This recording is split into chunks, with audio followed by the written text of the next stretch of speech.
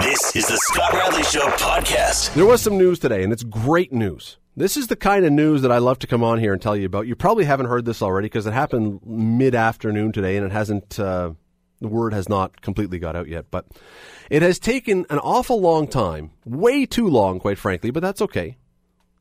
And a lot of people fighting for this and lobbying for this. But finally today, the city of Hamilton has announced that it is going to finally, properly honor Russ Jackson. There is a new park that's being built up by West 5th and Rymel, West 5th and Stone Church in that area. And it's going to have soccer fields and tennis courts and basketball courts and a splash pad and a field house and all the rest. And a lit public football field that will now be known, or soon be known once it's built, as Russ Jackson Field. And this is all, of course, assuming City Council rubber stamps this. You can be sure they're going to rubber stamp this. They're not going to now mess this thing up. But because they were the ones who came up with this, basically. They came up with this spot. It is long, long overdue, but it is terrific, terrific news for one of the guys in this city who is most deserving of it. And Russ Jackson joins me now. Russ, congratulations. Well, thank you very much. I was very honored and happy to hear that my name would be associated with the new sort of, I guess it's a multi-purpose sports park, and it would be attached to the football field. Exactly, which again seems very appropriate. It is, and knowing that I started here playing football at Westdale High School and reading about it in the paper the last few days. Yeah, we'll get to that in a minute. Anyhow, knowing I started here, played here both in high school and college, and then went up to Ottawa to play for the Rough Riders, it's really neat as far as I'm concerned that they've come up with something that is connected with my football background here in the city. Have you ever had anything named after you? I know there's an award in the university football world, the Russ Jackson Award, but have you ever had anything tangible named after you? Not really. This is the first time I've had something of this nature happen. I've been put in a lot of Hall of Fame. You have, yeah. In various cities, but to get something tangible and have it named after me this is the first. Well, you say Halls of Fame. I looked this up today, and I know I've missed some. You're in the Westdale Secondary School Hall of Fame, Hamilton Sports Hall of Fame, Canadian Football Hall of Fame, Ontario Sports Hall of Fame, Canadian Sports Hall of Fame, Order of Canada, Canadian Walk of Fame, Hamilton Gallery of Distinction. That one was just recently. I'm sure I've left some out. This must get very boring after a while for people to keep telling you how great you are. Well, it never gets boring. As you get older, it gets nicer. Well, and your kids must love it. You have how many grown kids now? 3. 3 grown kids. They must love this. Oh, it's great. Yeah, and the grandkids, too. They're all sort of almost finishing university. And really? Okay. They're old enough to understand what's going on, and it's really neat for them to hear about their dad and their grandpa. When did your grandkids kind of get to the point? I'm sure they were exposed to, pictures or videos that your kids would have shown them. When did they start to understand what your career had all been about? I think the oldest one probably got to be around 14 or 15, and that started to happen because of going out with them and then being approached by people at restaurants right. and various functions, and they started to think, well, what's going on? And I remember being at a football game in Hamilton with one of them, not the oldest one, and people would come up and talk to me and say hello, and all he could wait to come home and tell his mom about how many people knew me, and came home and thought that was kind of interesting. That makes it real for them. It sure does, yes. So when you hear then that there's going to be, because again, the Russ Jackson Award, and I'll say this, I mean, in university football in Canada, the Russ Jackson Award really, there's the Heck Crichton Award, which is for the best player, but the Russ Jackson Award kind of covers all the facets of a player. It's their play on the field, it's their work in the community, it's their marks. It's kind of the best of all worlds. So that's really nice that you have that one named after you. But when you're hearing that there's going to be a field, something tangible, something that, 50, 100 years after you're gone, people are still going to see this thing. What does that mean to somebody? Well, it's very special. I have been, as you mentioned, put in a lot of Hall of Fames, and now this will be something that will carry on long after I'm gone. And it will be something that my kids will remember, and they'll be still around to know that that's there, and it's there for a reason, hopefully a very positive reason. And it'll carry down through the grandkids, and for a lot of years, the Jackson family will understand and appreciate what Hamilton did to say thank you to me. Has it been a surprise to you? Because I know you heard rumblings about this a while ago. Has it been a surprise to you that it's taken this long, or did you give it much thought in the meantime from the first time you heard it? Well, I've given it a little thought. In fact, it was kind of interesting. We had our family here for lunch one day, the kids, the 3 kids, and their significant others. And we were talking about it, and I was saying that it's kind of surprising that nothing has materialized yet. And I was kind of wondering, well, if maybe it just got lost in the sunset. But that was only 3 weeks ago. And then lo and behold, I get a call from Terry Whitehead today saying, would I consider having my name attached to the football part of this new sports complex up in the mountains. So it was, I guess, on my mind a bit. And I was wondering if something was going to happen or whether, as I say, it had sort of got passed over.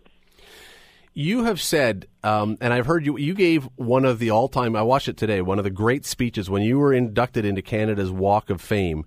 You had to get up, and I thought you gave a terrific speech that day. And one of the things you said, and I would encourage people to go watch that, because anyone who thinks that football players maybe don't speak all that well sometimes, or they're not that bright, this was a football player who gave one of the all-time great speeches. But you said football was your hobby, and education or teaching was your profession. Did that allow you, when you had that kind of attitude and that kind of thinking, did that allow you to retire from football and move on with your life and be able to deal with that? Because a lot of guys can't. When they're done, that's a huge chasm now in their life that they can never fill. Well, it certainly did. Most people aren't aware when they see the football players today that they don't hold down full-time jobs when they're playing. But when I played back in the 60s, I was a full-time teacher. In fact, I moved up and was a vice principal when I left my football, my hobby. And so I was prepared to leave. I was prepared to put football behind me because I had something else immediately I wanted to move into and continue and do things other than what I was doing at that time during my football career. So there's no question. I think that was true for a lot of players back in my day, that leaving football was a little easier than it is now, or any sport, when you have something you've already committed to and know that's what you really want to do. And it's a very honest statement. I've said that many times, that football was my hobby and education was my profession. But I bet you can see players today that can't deal with that as easily because they haven't had to prepare really for life. I mean, it's been all about football or hockey or whatever. That is entirely the focus of their life. And what do you do when it's done? That's true, and that's why some of them have so much difficulty when they do leave. And I believe some of them, I've often said, some of them stay too long in the sport because they really don't have a stepping stone to other work or some other profession that they can get involved with. And that's unfortunate with the athletes today. And I honestly think that the athlete back when I played, both specifically in football, was able to do that and prepare themselves for leaving the game. Let's talk about that. You say unfortunately. Let's talk about something else unfortunate that you alluded to a moment ago, right at the start here. This week it was sort of made public that Westdale, where you where you did learn to play football, is all but certainly not going to have a team this coming year. They don't have a coach. Their coach that's been there for 20 years has said, I got to spend some time with my family. There's other considerations as well. Do you look at that as being very disappointing that the team where you started, the school where you started, isn't going to have a team, or has so much water passed under the bridge that you say, you know what, times change? No, I'm very disappointed. I read that in the paper recently, and I was surprised. In fact, I might say shocked to hear that Westdale may not have a football team. There are some sports that try to make a go of it at the high school level. I've had some in the schools I've been principal of, and they just don't carry the weight, and they don't have the people interested, and therefore they don't succeed. But football has been synonymous with Westdale High School and a lot of the high schools in Hamilton and other cities. And I think it's rather disheartening when you hear that it possibly could not exist at that school in the future. Do you worry about the sport, period, especially at the grassroots level? Because I have to believe, with all the talk about concussions and everything else, there may be a lot of parents who are saying, you know what? Can you choose another sport, please, Johnny? I'm not sure I want you to go into football. Does that concern you? It doesn't concern me. I think there always will be the kids that want to play football. Sure, there are other sports that they can get into. Soccer seems to be one that's growing in leaps and bounds, and people say they don't get hurt there. And rugby's another one. And I look at the rugby games I've seen, and I think they could get concussions faster there without any headgear on than they can in football as we play it. But I think the key is that they get good coaching. I would not want to see my kids or grandkids go into the sport if they weren't coached properly and given all the fundamentals of how to play the game properly. And I think they do that in the high schools here in Hamilton. Just before I let you go, it is amazing to me now when I look that you grew up with Harry Howell. You were you in class? Were you in the same grade as Harry Howell at Westdale? No, he was a little ahead of me. I was in his brother, Ronnie Howell. Okay. Yeah. But Ron, who played in the CFL, played in the NHL, you who had obviously the career you did, Harry, who now has an arena named after him. You were there for the renaming of the Harry Howell Arena. Right. Bill Friday, who I don't. Did you know Bill as a kid? Oh, I know him very well. I was very disappointed that I didn't get a chance to go to the renaming of his, but I didn't know when it was happening. I didn't hear too much about it. But anyhow, yeah, I know Bill, and I remember him the first time he used to umpire baseball games that I played in back in the good old days. So even back as a kid, he was officiating rather than playing. That's right. He was umpiring baseball. But it's amazing to me that of that era that now, I mean, three of you obviously have arenas or fields now named after you, but what were we doing so well in Hamilton back then to produce that quality of athlete? Because we have put out a lot of good athletes since, but I don't know that it's been that level. Well, it's hard to say. I think that there's a lot of it is that the involvement of the teaching staffs and coaches, when they have finally allowed coaches outside the teachers to take over some of the sports in Hamilton, they were people who were really involved and really wanted people to be good and wanted them to enjoy the game and the sport. And I think that has a lot to do with the success that so many of us had at that time. It is remarkable, though, because, again, I mean, if you were to build a list of the greatest athletes from this city, you and Harry are easily in the top two of the top three, and that's from one very specific period of time. And it's just I'm so happy that they're doing this finally, Russ. I think it's so long overdue, and once again, congratulations. It is.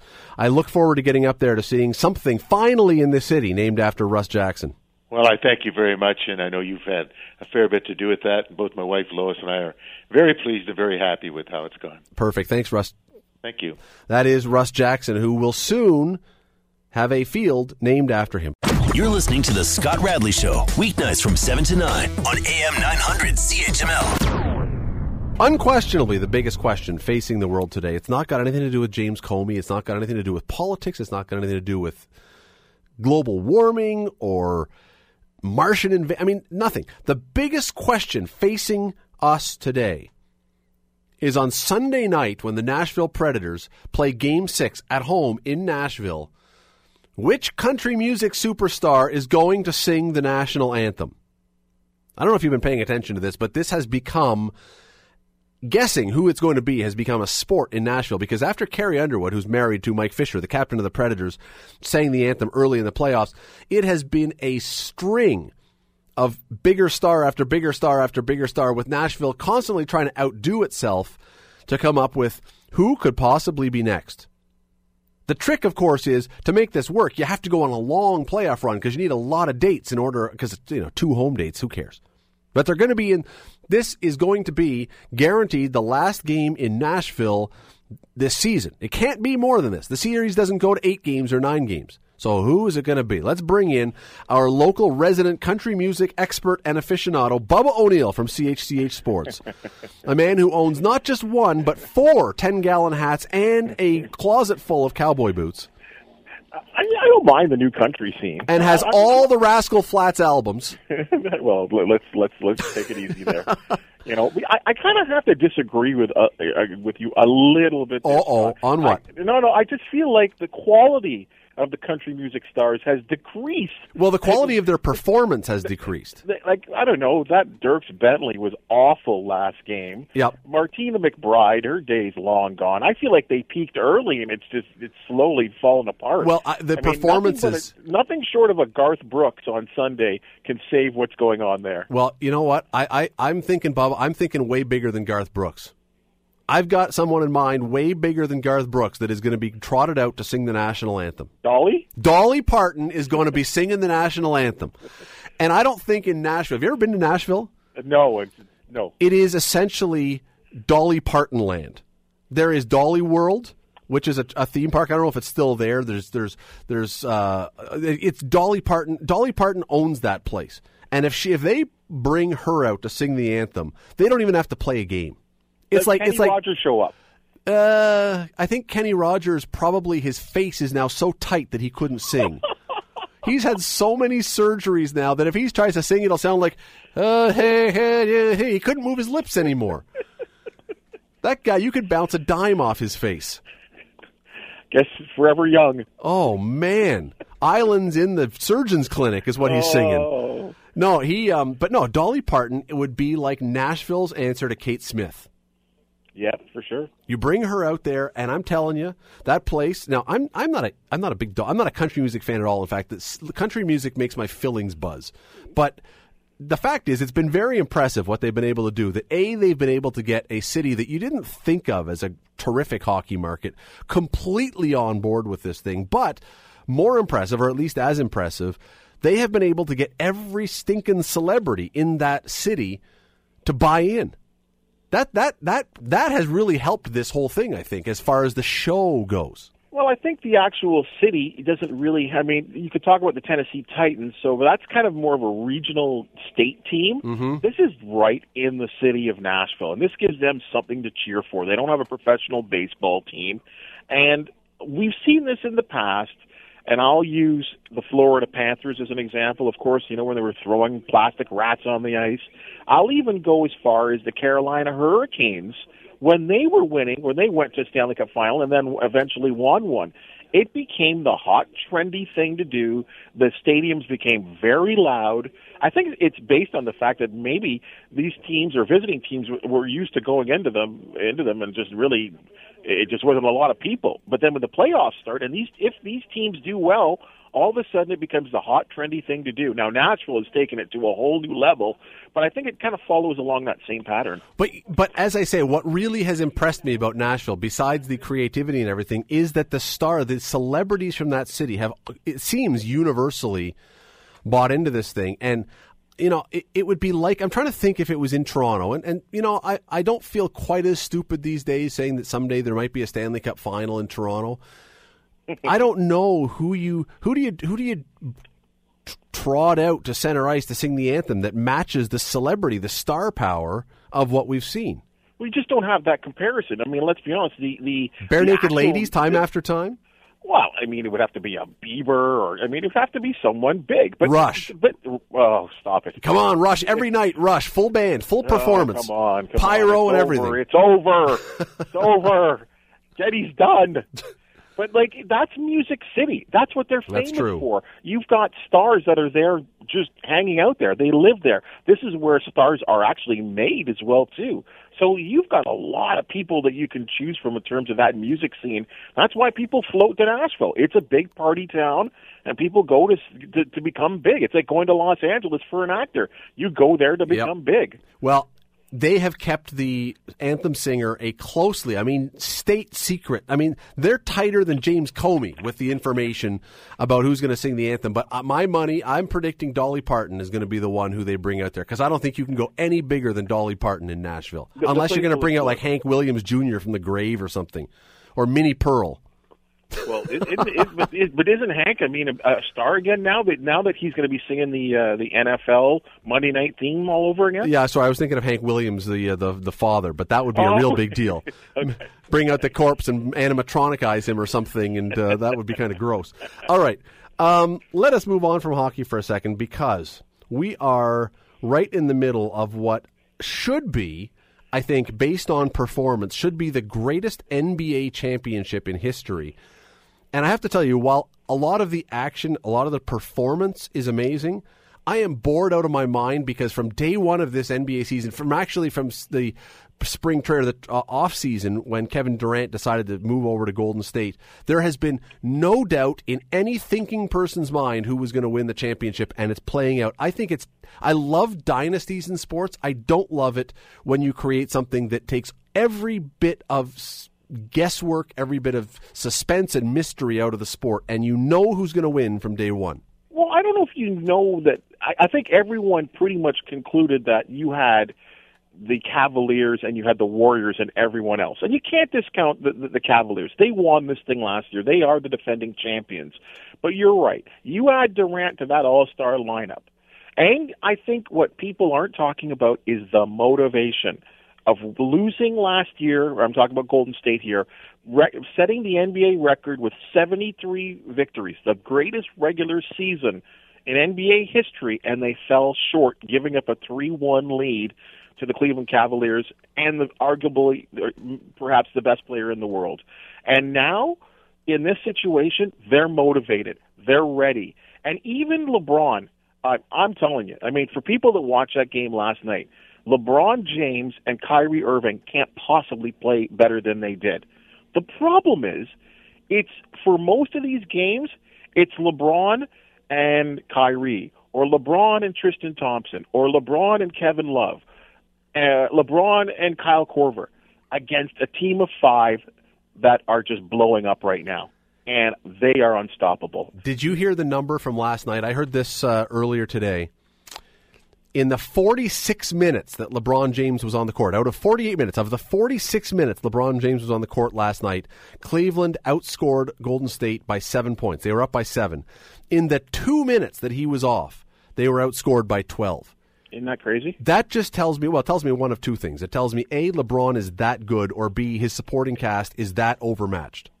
I think it's a bit of both, Scott. I really do. I mean, again, because LeBron, I will say this, and I have preached this forever, LeBron is the best player in the world, but the Warriors are the best team in the world. And you and I have hung around sports for a long, long time, and you know who always wins that equation.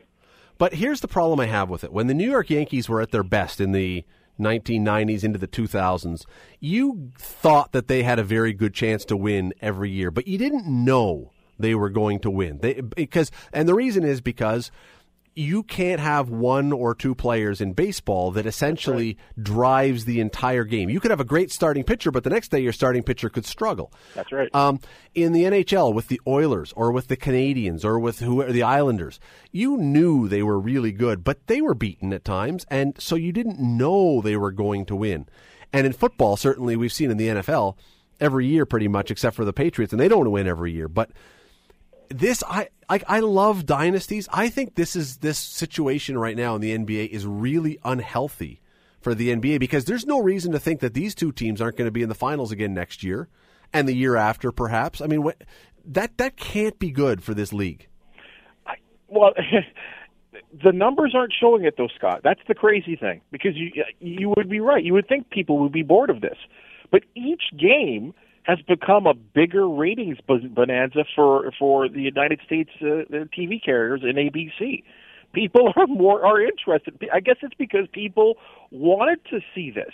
They wanted to see this is the third time these teams have gone head to head in the final, and it's weird because you're right. You should think that people are bored of it. You should think that other markets that have been blown out, like maybe Toronto earlier in the rounds, and would stop watching, but people are still watching. I think what we're seeing is that people want star power, and this has plenty of star power. But here's the part where that argument, I think, and you're right, the numbers for the finals are really good, but what about all the other games now next year or in the regular season if you are a fan of a team that you know darn well has no chance to win? And so you could get big numbers in the finals, but how does that affect the numbers all year long if you're in Denver or you're in Philadelphia or you're in wherever, even in Toronto, and you say there is no chance my team can possibly win a championship? But yet attendance was up in Toronto this year. And Toronto had a very nice year.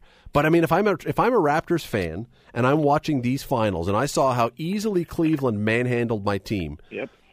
What reason do I have to believe that the Toronto Raptors are within 1,000 miles of a championship? Because I don't see it. You're totally right. The only thing is, I think what it does is it puts extreme pressure on general managers and ownerships of other teams.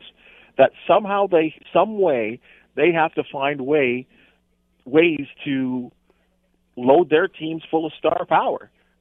And what it does, I think, as well, too, is teams like Minnesota that have guys like, they've got a wealth of talent there. We've got a lot of young guys, Wiggins and players like that. They're going to get plucked of talent.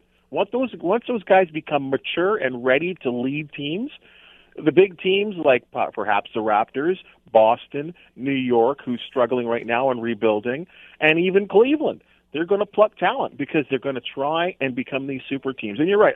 I think time will tell if this sort of imbalance or philosophy that's going on in the league right now, how long it can last. Because there is a salary cap, but but the way it works allows you to do an awful lot and not really be capped by a salary. It's kind of like baseball, where there actually is no salary cap. And it's a salary suggestion. A salary suggestion, and if you want to go over the cap, the suggested cap, you got to pay a quote luxury tax. And teams are more than willing to do it, especially if they're going to end up winning. I think I read a stat that if the Warriors don't win, if they do win on Friday night and don't take the series back home, there's something like $2.something million they're going to lose out on. Yeah, and yet at the same time, if you do win on the road, you can sell many more T-shirts saying 16-0, which is worth way more than the $2.3 million. You can sell, $2.3 million worth of those easily. So absolutely. Here's the thing. Here's the only way I can actually imagine that the Toronto Raptors could ever, because apparently players don't want to come here by and large, free agents. So if if this is now going to be a league of super teams, the only way the Raptors have any chance in the world of competing is to appeal to the nationalistic tendencies and have every Canadian player come to play in Canada and try and convince them to build the national team to try and take on the States. And I don't know that would work, because ultimately money is what's going to work. But if you could somehow do that and say, we're taking on the world now, come home to the nest and we are going to show that Canada's the best, maybe you have a chance. But otherwise, I see no way the Raptors can build a super team, and then no way they can compete. Well, they've got a big two. If they keep Lowry, they've got a nice big two in Lowry and DeRozan, who's improved every single year, and I think finished fifth in league scoring this year, which is certainly nothing to sneeze about. But you're right. If they were to go on a nationalistic basis, there's certainly some up-and-comers right now that they could build a nice little club. But at the end of the day, money talks. I got 30 seconds here. I got to jump in. I got 30 seconds left. I want to ask you about one more thing. I'm sure you saw this story today. International soccer friendly involving Australia and Saudi Arabia. And they decided to have a minute of silence for the people who were the victims of terror in London, two of whom were Australians, and this game is being played in Australia. And they have a minute of silence, and the Saudi Arabian team will not be silent and stand still. They continue on with their warm-up. What should FIFA or someone else, should they be doing anything about this? Or do you just say, you know what, whatever? I think FIFA needs to step in. It's just an ultimate show of disrespect, right? You're doing these moments of silence to show respect to the countries, and for them to just disrespect what they were attempting to do is actually really, really bad. It looks bad on them. I don't know that it's a great comparison, but I look at this something like, FIFA and soccer bodies have been very, and I appreciate this, I applaud this, have been very stern when players or fans have uttered racial epithets or something else. Mm-hmm. And that is, what's the reason why you crack down or why you're offended by a racial or a anti-Semitic or whatever epithet? It's because it's disrespectful. Yep. Well, how is this? It's different, but it's not that different in a sense. And I'm going, I don't want to create a worldwide issue here, but boy, to me it seems like this is not all that far off some of those other things that they've been very stern on. Well, it's funny. The word respect is one of their slogans. So for this to happen, I think someone's got to pay, and I'm actually sad to hear that. Bubba O'Neil from CHCH, you can catch him tonight at 11 and 11:15 and 11:30 and 11. How many times are you on in the show now? About 12? Just send Taz home and you'll just do the whole thing yourself. Oski wee wee, my friend. Have a great night. All right. Bubba O'Neil from CHCH. You're listening to The Scott Radley Show, weeknights from 7 to 9 on AM 900 CHML. Former FBI Director James Comey. He was in front of a bunch of people talking about what Donald Trump did or didn't do and Russia and all these other things. And I'm not going to get into all that. If you were really interested in the details of his testimony, you either followed it or you've been reading up on it all day or listening to the talk shows and all the rest. So I'm not going to go into all the stuff there, but that doesn't, it interests me. But what really stood out to me from this today, if you listened to or read about the entirety of what he talked about, because yes, he definitely said some things that those who dislike Donald Trump will latch on to. And he said some things that even those people who like Donald Trump are going to kind of, I'm not sure, are going to feel a little uncomfortable. He said the president lies. And he said that he took notes because he was worried the president would tell mistruths. And he said that Donald Trump asked for the investigation into Michael Flynn, all about the Russia thing, if he would let that go. And on and on and on. There's a number of things there that you would look at and you go, that doesn't sound too good. That doesn't sound, probably nothing that rises to a crime, but it doesn't sound too good. And so if you read certain stories today, you will see the stories about how the things that James Comey said battered President Trump. Here's the part about it, though, that I found really interesting today. Because while this was positioned as the time when the fired FBI director was going to slam the current president, he said some other things to some other questions, and one of them, and there were a number of them, but one in particular stands out, and that was that he testified that, do you know who Loretta Lynch is? Not Loretta Lynn, Loretta Lynch. She was Obama's attorney general at one time, at the end. And he testified that she had gone to him and asked him to adjust an investigation around Hillary Clinton's email server.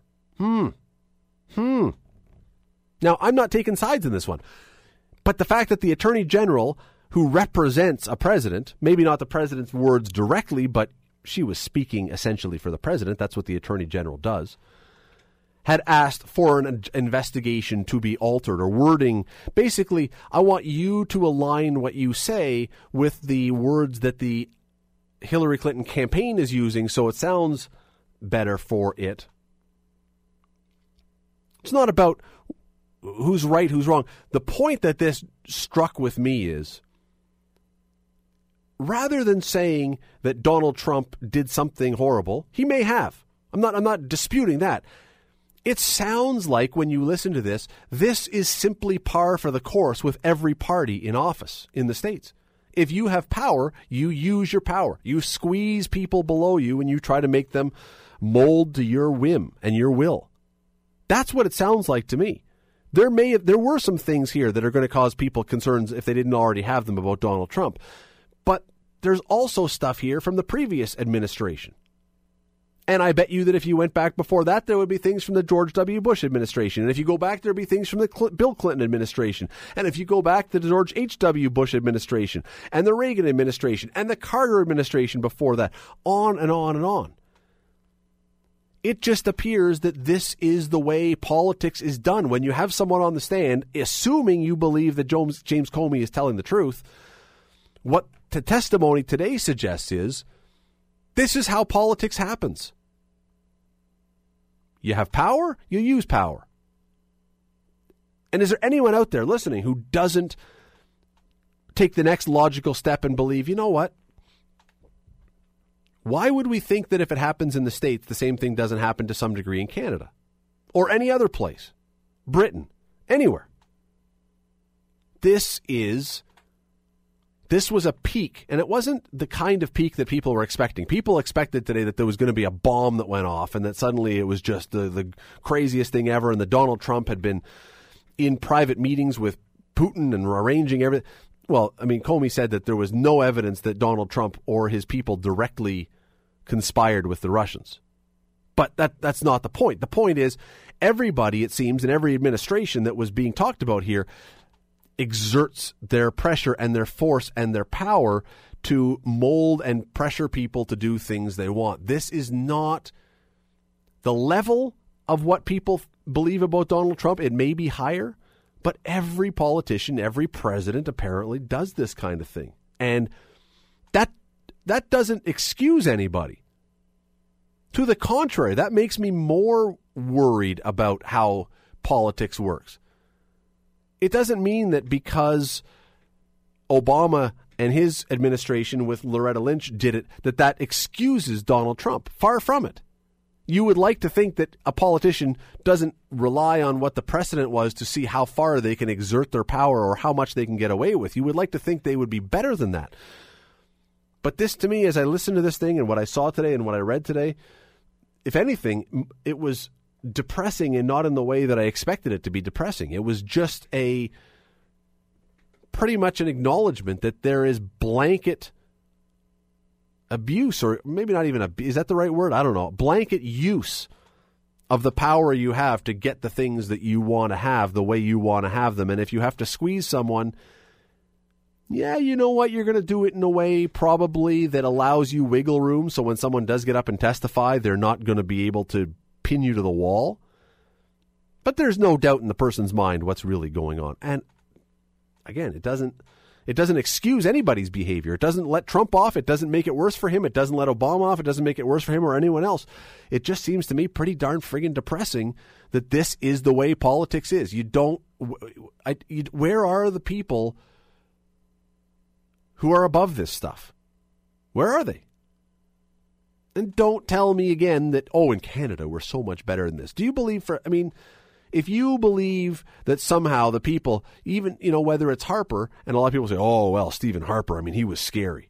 Do you truly believe that regardless of what party is in office, whether you think they were scary or sunny or sexy or whatever, do you think they don't wield their power and flex their muscles? Of course they do. You just don't always see it. And that's what today was about. We saw it. We saw a little glimpse of how it works. And it's disturbing. It's disturbing. That's the best way we can describe it. Anyway, enough about politics. You're listening to The Scott Radley Show, weeknights from 7 to 9 on AM 900 CHML. So last week, Will and I were chatting because Google put out a list. They had done some searching. They had done some data mining, whatever you want to call it.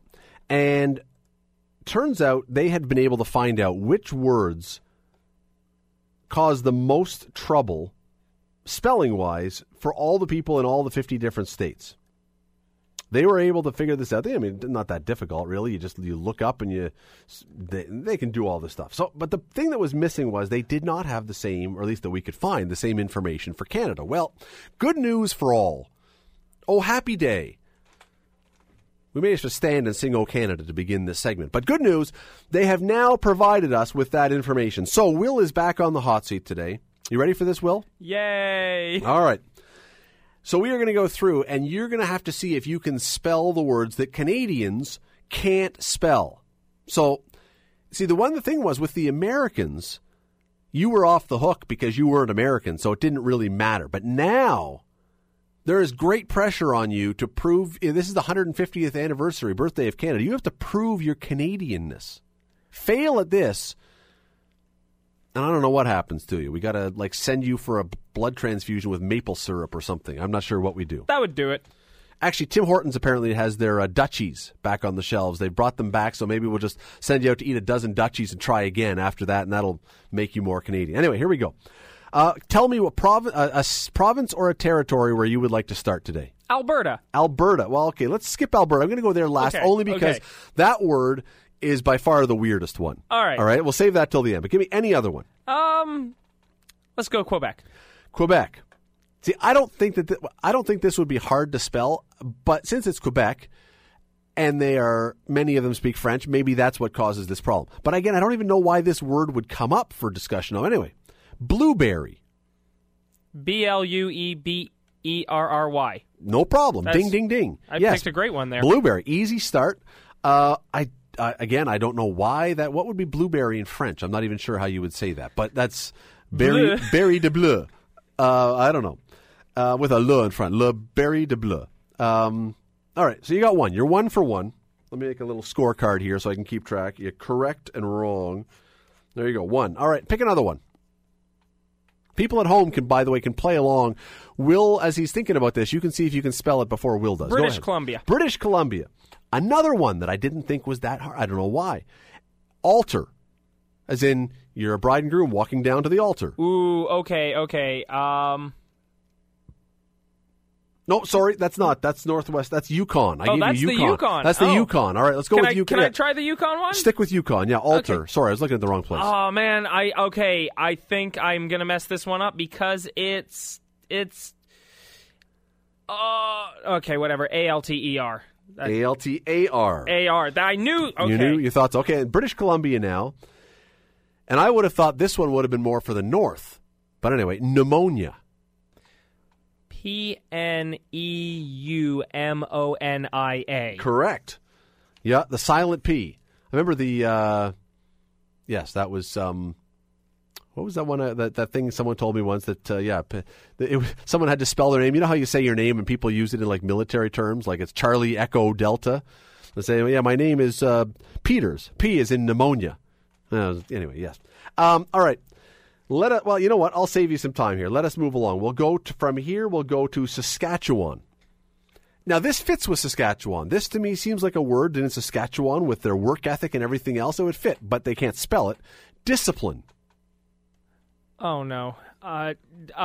D-I-C-I-P-L-I-N-E? D-I-S-C-I-P-L-I-N-E. Okay. Keeping going.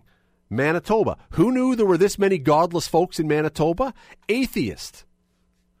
Maybe that's what. Maybe it's okay. A-T-H-E-I-S-T. Say that again. A-T-H. A-T-H. Yep. I think you had it. E-I-S-T. E-I-S-T. That's right. Atheist. Yes.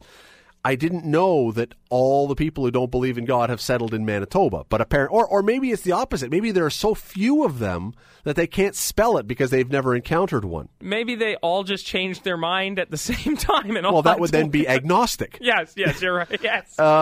Okay, Ontario. Don't know this. This to me would suggest that Ontario has the dumbest population in all of Canada. I don't like to believe that's true. I certainly know that the people listening to this show don't fall into that category, but that's not me pandering. That's me telling the truth. Color.